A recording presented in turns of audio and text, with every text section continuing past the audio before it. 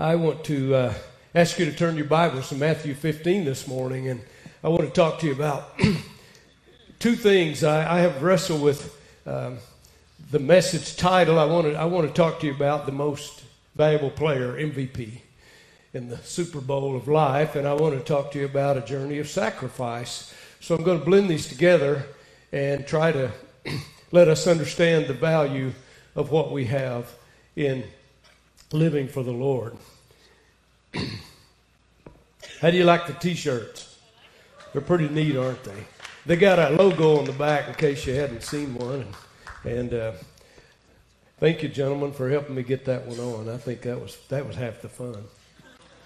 Matthew 15, we're going to a place where Christ is just going to do some things that just mesmerize a crowd of people.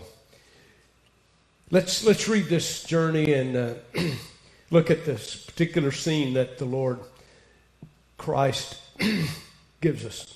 Verse 29 of Matthew 15. Jesus departed from there, skirted the Sea of Galilee, and went up in the mountains and sat down there. Then great multitudes came to him, having with them the lame, blind, mute, maimed, and many others. And they laid them down at Jesus' feet, and he healed them. Look at that little line, and he healed them. Verse 31. So the multitude marveled when they saw the mute speak, the maimed made whole, the lame walking, and the blind seeing. And they glorified the God of Israel. I want you to notice they marveled. And they glorified the God of Israel. Now Jesus called his disciples to himself and said, I have compassion on the multitude because they have now continued with me 3 days and have had nothing to eat. And I do not want to send them away hungry lest they faint on the way. I want to just stop and say what a glorious God we have. Spiritually, physically, he is meeting every need of his creature.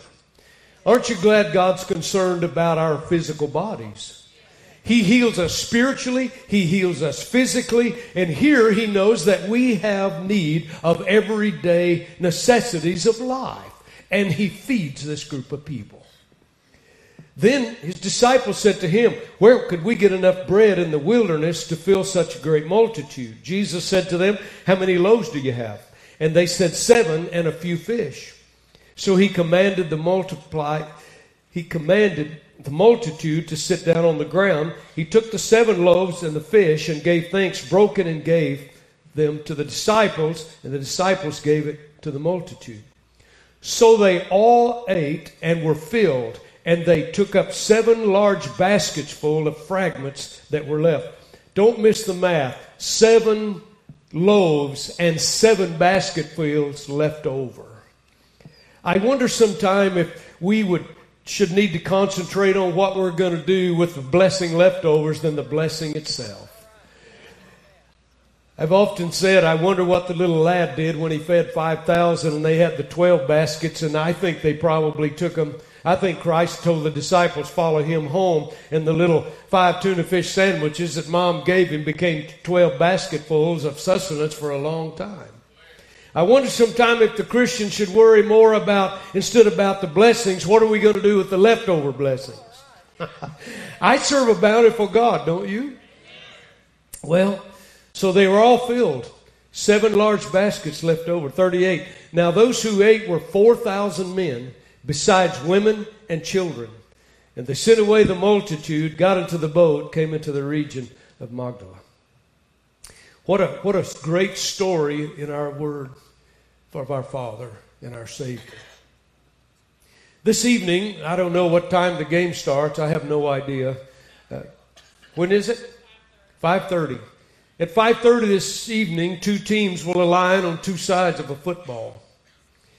Multiplied hundreds of thousands and millions of people across the world will watch this game. The accomplished players will compete vigorously for the prize. They will run into each other. They will bruise each other. They will tackle one another. I loved to play when I played in high school. I loved to play football. But tonight, they're playing for the prize, the money, the bragging rights, the title, the trophy, the thrill, the ring. How many of you know they all want the Super Bowl ring? There will be in this game an MVP, a most valuable player. But I want to tell you something. Behind all the hype and all the ceremony and all the fanfare and all the celebration that happens, which all has its place, we're human beings and we like to have fun, and I think we should enjoy it. I just want to tell you, behind all that, I want to give you a question. Do you know how those players arrived at that field? I'm not talking about their bus or their automobiles. Do you know how they attained the privilege to play tonight in the Super Bowl? What is it that set them apart from all other teams? The answer to that, and don't miss it, is a word called discipline. Maybe better defined for our purposes this morning, but especially for life, the thing that has them on the field tonight is a thing called sacrifice. Sacrifice. Hundreds and hundreds and hundreds of hours of exercise that you don't see while they're on the gridiron.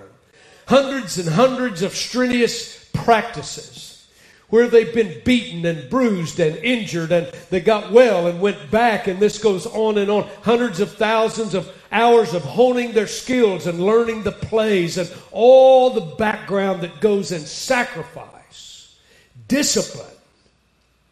So I just want to tell you, as you view tonight's game, don't forget the sacrifice behind the first down, behind the field goal, behind the touchdown, in the background of the pass and the tackle. And I will tell you, they all got there tonight because they have been traveling on a journey of sacrifice.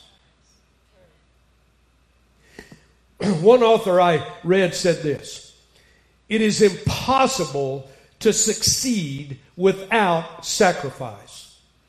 Young people, I want to tell you something. Mom and dad never have been, as godly parents, they never will be your enemy. But they must teach you sacrifice and discipline. Without it, you will be unable to handle what's coming to you in this world.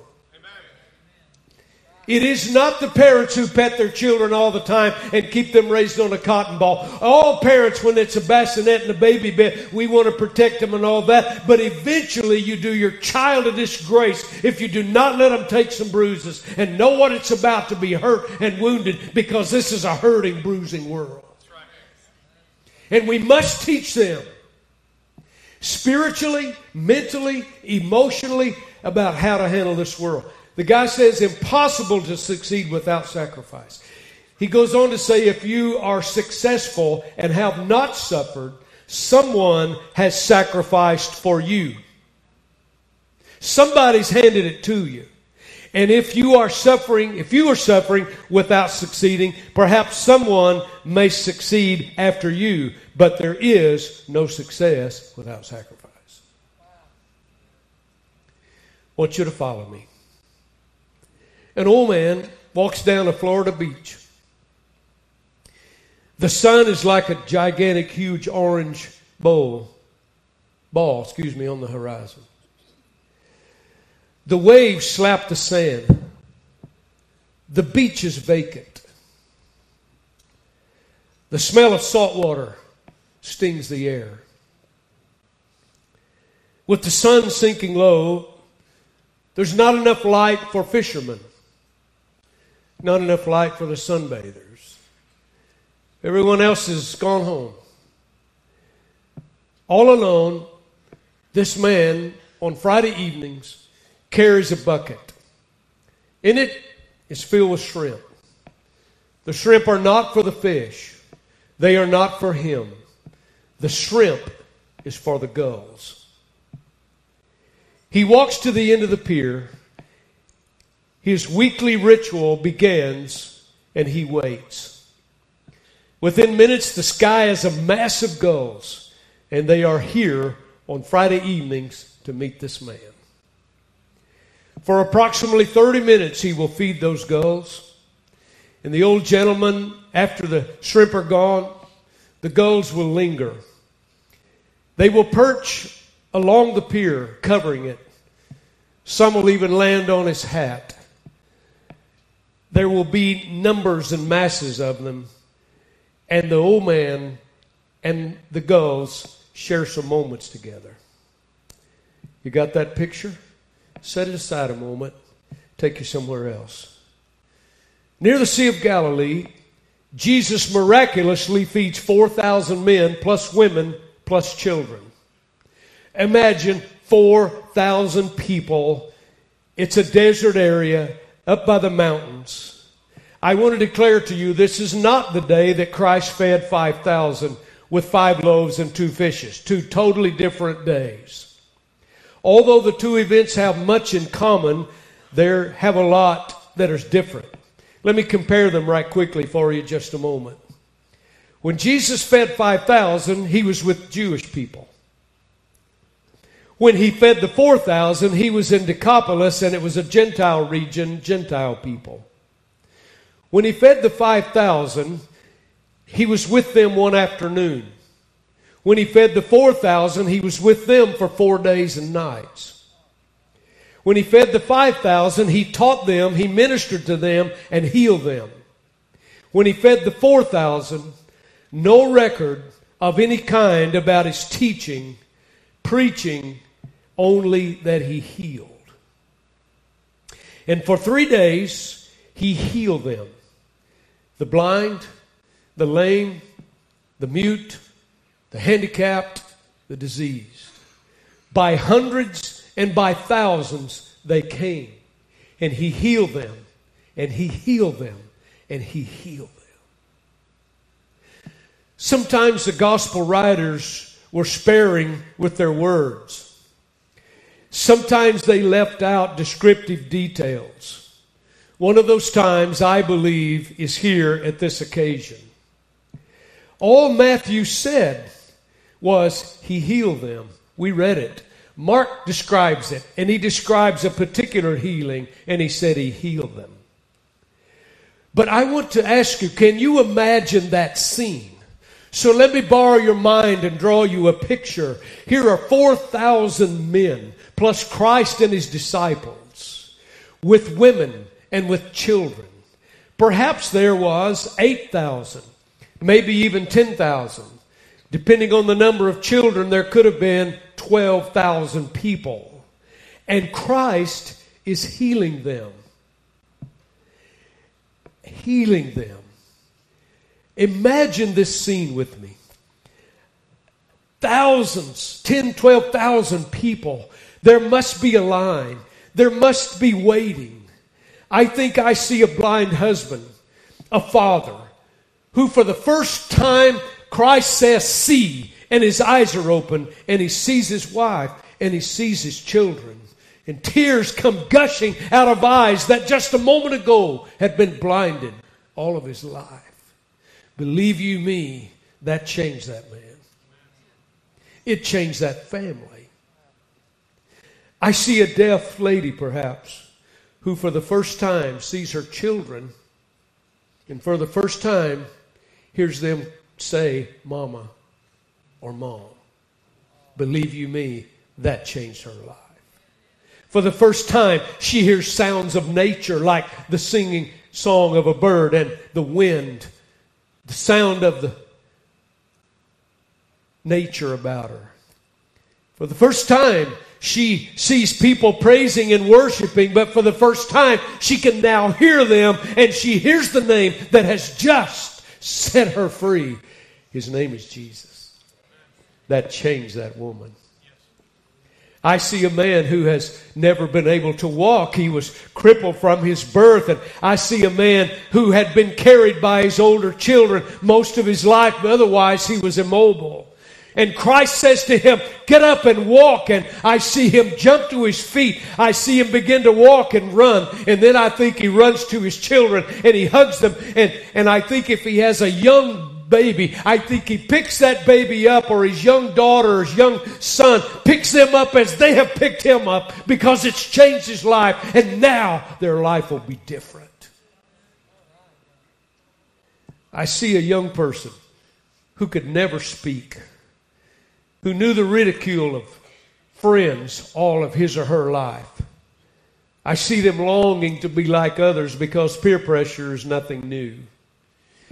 They want to be like everyone else, and now all of a sudden Jesus touched their lips, and this young man or this young woman can speak, and now they no longer have to suffer under the ridicule of their peers. For 3 days it went on. Person after person, after person, after person, after person. In my imagination, I see a leper. He has to come from far away outside the camp.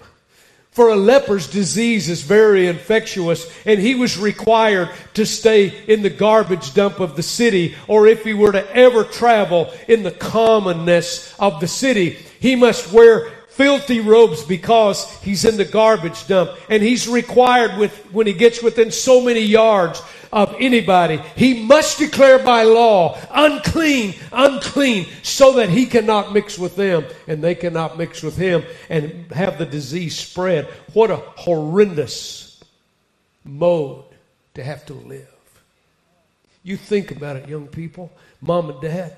Think about nasty robes that you wear every day in the garbage heap because you can't stir among society. All the sores on your body, like Job did in the Old Testament, taking a broken piece of potsherd and scrubbing all the fluid out of those wounds because it gives them less pain. And here's a leper.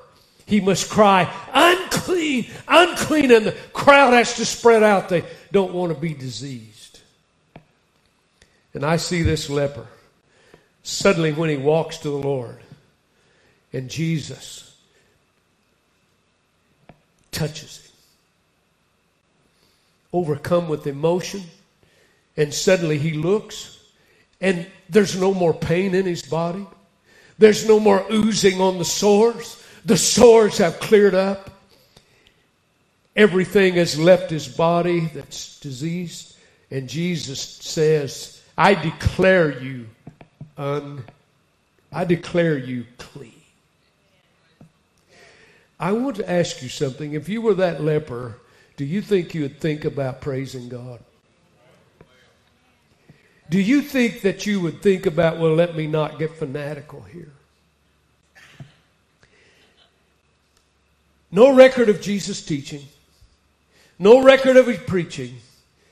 No instruction. No devotion. Nothing challenged. He just healed, and he healed, and he healed. No wonder John, by the power of the Holy Spirit, wrote in chapter 21, if all the works that Jesus did was recorded, the whole world could not contain its writings. Because you see, it looks simple to say be made whole, but look how it affects that person and that family and that whole society and that city. And that's exactly what made the Christ such a powerhouse, because he was God on this planet. And the scripture said the people marveled. It said they wondered, they marveled. Matthew said in the bottom of the verse that it said they glorified the God of Israel. And here, I believe, is another time where the gospel writers took very few words. That's all Matthew said. That's all Mark said. They glorified the God of Israel. I want to ask how. I see how it affected their life in my imagination, but I don't think I'm too far off. I want to continue. How did they glorify God? I don't think they worried about their pride. I don't think they worried about their reputation very much. I don't think they stopped and said, let me think about this. I do not think they cared if there was much form. It may have its place. I don't think they thought about creed, though it's important. I don't think they thought about following a ritual, though it has its place. I believe every one of them, in their own way, worshiped and praised the Christ. I think some cried. I think some shouted. I think they had all kind of different responses to the Christ. I believe some came and fell at Jesus' feet.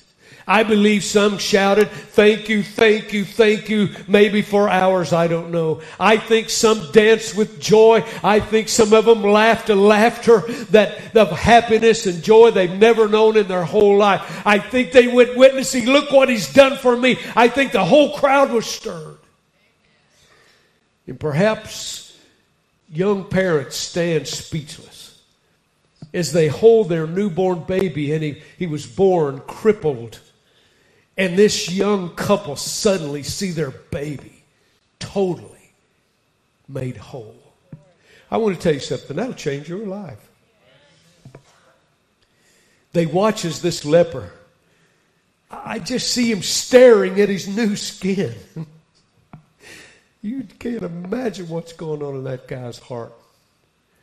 Staring at his new skin.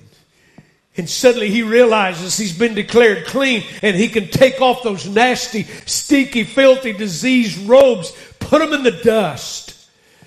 That disease that has marked him with sores all of his life, and the robe that is filthy, they no longer will mark his life ever. He's a new creature. I think he kneels before the Father. Some of them, I think, knelt and raised their hands. But all Matthew said was they glorified God.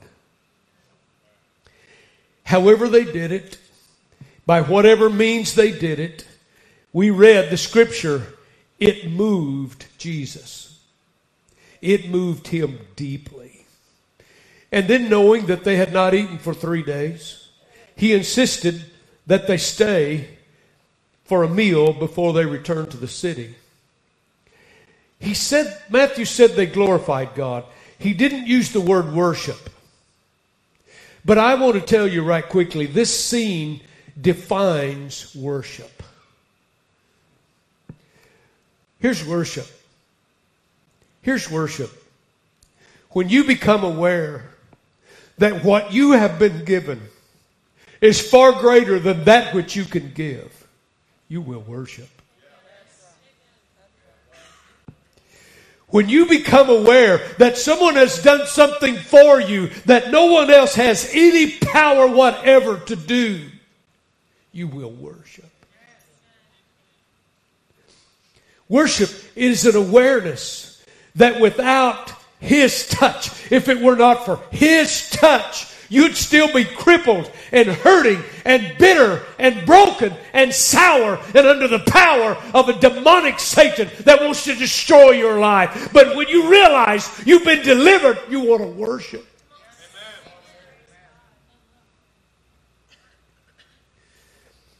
Worship is a well of joy inside of you that springs up because you know the weight of sin is gone.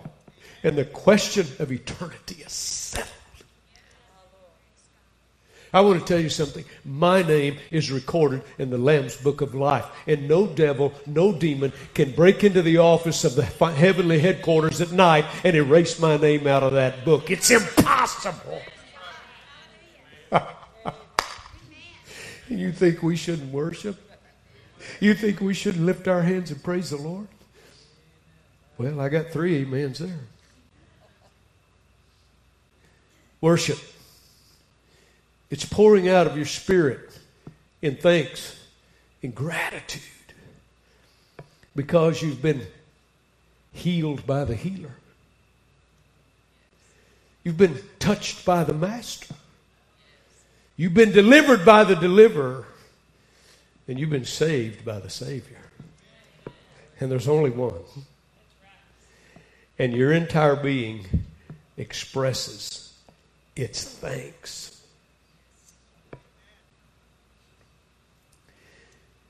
The old gentleman on the pier couldn't go a week without saying thank you.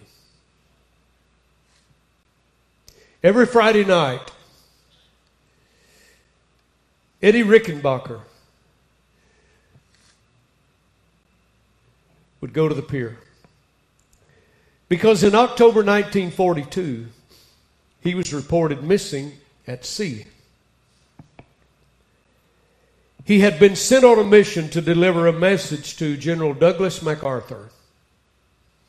Some of you know the history of his plane. Some of you may recognize his name. With a hand-picked crew in a B-17 known as the Flying Fortress, he set off across the South Pacific. They ran out of fuel. They became lost. The plane went down in the ocean. All 8 crew members escaped into the life raft, which was miraculous within itself. These 8 men in that raft battled the weather. They battled for water, and they battled the ocean water. They battled the sharks. They battled the sun. 8 crew members battling all the elements, but most of all, they battled hunger. After 8 days, their rations were gone. Their options were no longer available. It would take a miracle for these 8 men to survive. But a miracle occurred. Following a devotion by one of the men prayed and tried to rest. Rickenbacker was dozing with his hat pulled back over his head as he leaned over the raft. Within a few minutes, something landed on his head. It was a seagull. That meant food, if he could catch it. He did. The flesh was eaten. The intestines were used for fish bait. And the crew survived. But here's what's amazing. What was a single gull, doing hundreds and hundreds and hundreds of miles away from land? And how? Only God knows that answer. But Rickenbacker and 7 friends were thankful. As a result, every Friday evening, from the time he was refrabbed, that means released from active duty. Ever since he was released, this old captain walked to the pier every Friday night with his bucket full of shrimp and a heart full of thanks that a seagull had made a journey of sacrifice. Let me give you mine and your testimony. Life started out good. We didn't have to buy any groceries. We didn't even have to feed ourselves. Everybody took care of every need we had. And then life got a little rougher. We had to learn to feed ourselves. We had to learn to change our own clothes. We had to learn a lot of things. Then we learned that there's a lot of fun with people, but there can be pain with people. We get a little older and we realize that storms come in our lives, and we realize that our lives for years can be like we're on a wild sea. And we can make bad mistakes, teenagers, and let me tell you, every decision you make has ramifications. Say amen, parents. Every decision you make has ramifications. Every decision you make does not only involve you, it involves everybody around you. Every decision. If you decide that you're going to make a C instead of an A, it's going to have ramifications. Isn't it, parents? Life can get tough. And about the time you turn in your early teens and you think, okay, I'm being a grown-up, life can get really tough. And sometimes somewhere between 12 and 25 can be the roughest years of your life if you don't make good decisions. Say amen, parents. You have to learn to make good decisions. I want to declare to you, teenagers, look at me. Your godly mom and dad are anything but your enemy. They will try, they know what they've been through. They will do everything they can to keep you from going through the same pain if you'll listen. Say amen, parents. You get a chance like that, you need to take it. It's true. It's true. But as you get older, life can get more difficult and it can get a lot more complicated. Amen? And you can get up 60, 70 years of age. And without God, I just want to tell you something. Your life could amount to nothing. But here's our testimony. We got in a storm. We were on life's sea. And we realized we couldn't help ourselves. We were lost for answers. And our souls were perishing with hunger because we were spiritually hungry for God. And the Savior, from heaven's beautiful portals, took a journey of sacrifice and came to you and came to me. And here's what he said. Take this bread, eat it. It's my body. Take this cup, drink it. It's my blood. And he saved our lives. He saved our lives. And from those waters, the songwriter says, he lifted us. I want to say it personally. And from those waters, he lifted me. Now safe am I. Because someone took a journey of sacrifice and saved me. When I was 5 years old, I was smitten with sin. I had told some things that weren't true. I took the audacity of sinning one day, Sunday after Sunday school, and I stole a piece of chalk and took it to my house. That may not sound like much, but I want to tell you something. The next Sunday when I was in church, I felt convicted about that. And the pastor preached. And I don't know, I don't remember what he preached. I just remember the Spirit of God came over me. And I was 5 years old. And I got up and went to an old wooden altar. And from all those things that I knew was eating at my inside, God cleansed me and washed me from it. And he ordained my steps every day since that day. He took a journey of sacrifice. He became, in the game of life, my most valuable player. How many of you know the great MVP? So every day, every evening, you need to remember this truth. Life always has, it always will require sacrifice. You've heard me say before, the price of freedom is never paid in full because there's an enemy that's always trying to steal our freedom and our liberty. But I want to tell you, God sacrificed. And when you come under His name, and when you're fed by Him, and when you're washed by Him, you are a new creature in Christ Jesus. All things are passed away, all things are new. So guess what we get to do? Just like Ed Rickenbacker, we get to come to the house of God every Sunday. And we get to raise our hands. And we get to give our voice of praise. Some of us were leprous. Some of us were blind. Some of us were naked. Some of us were crippled. Let me even know what I mean.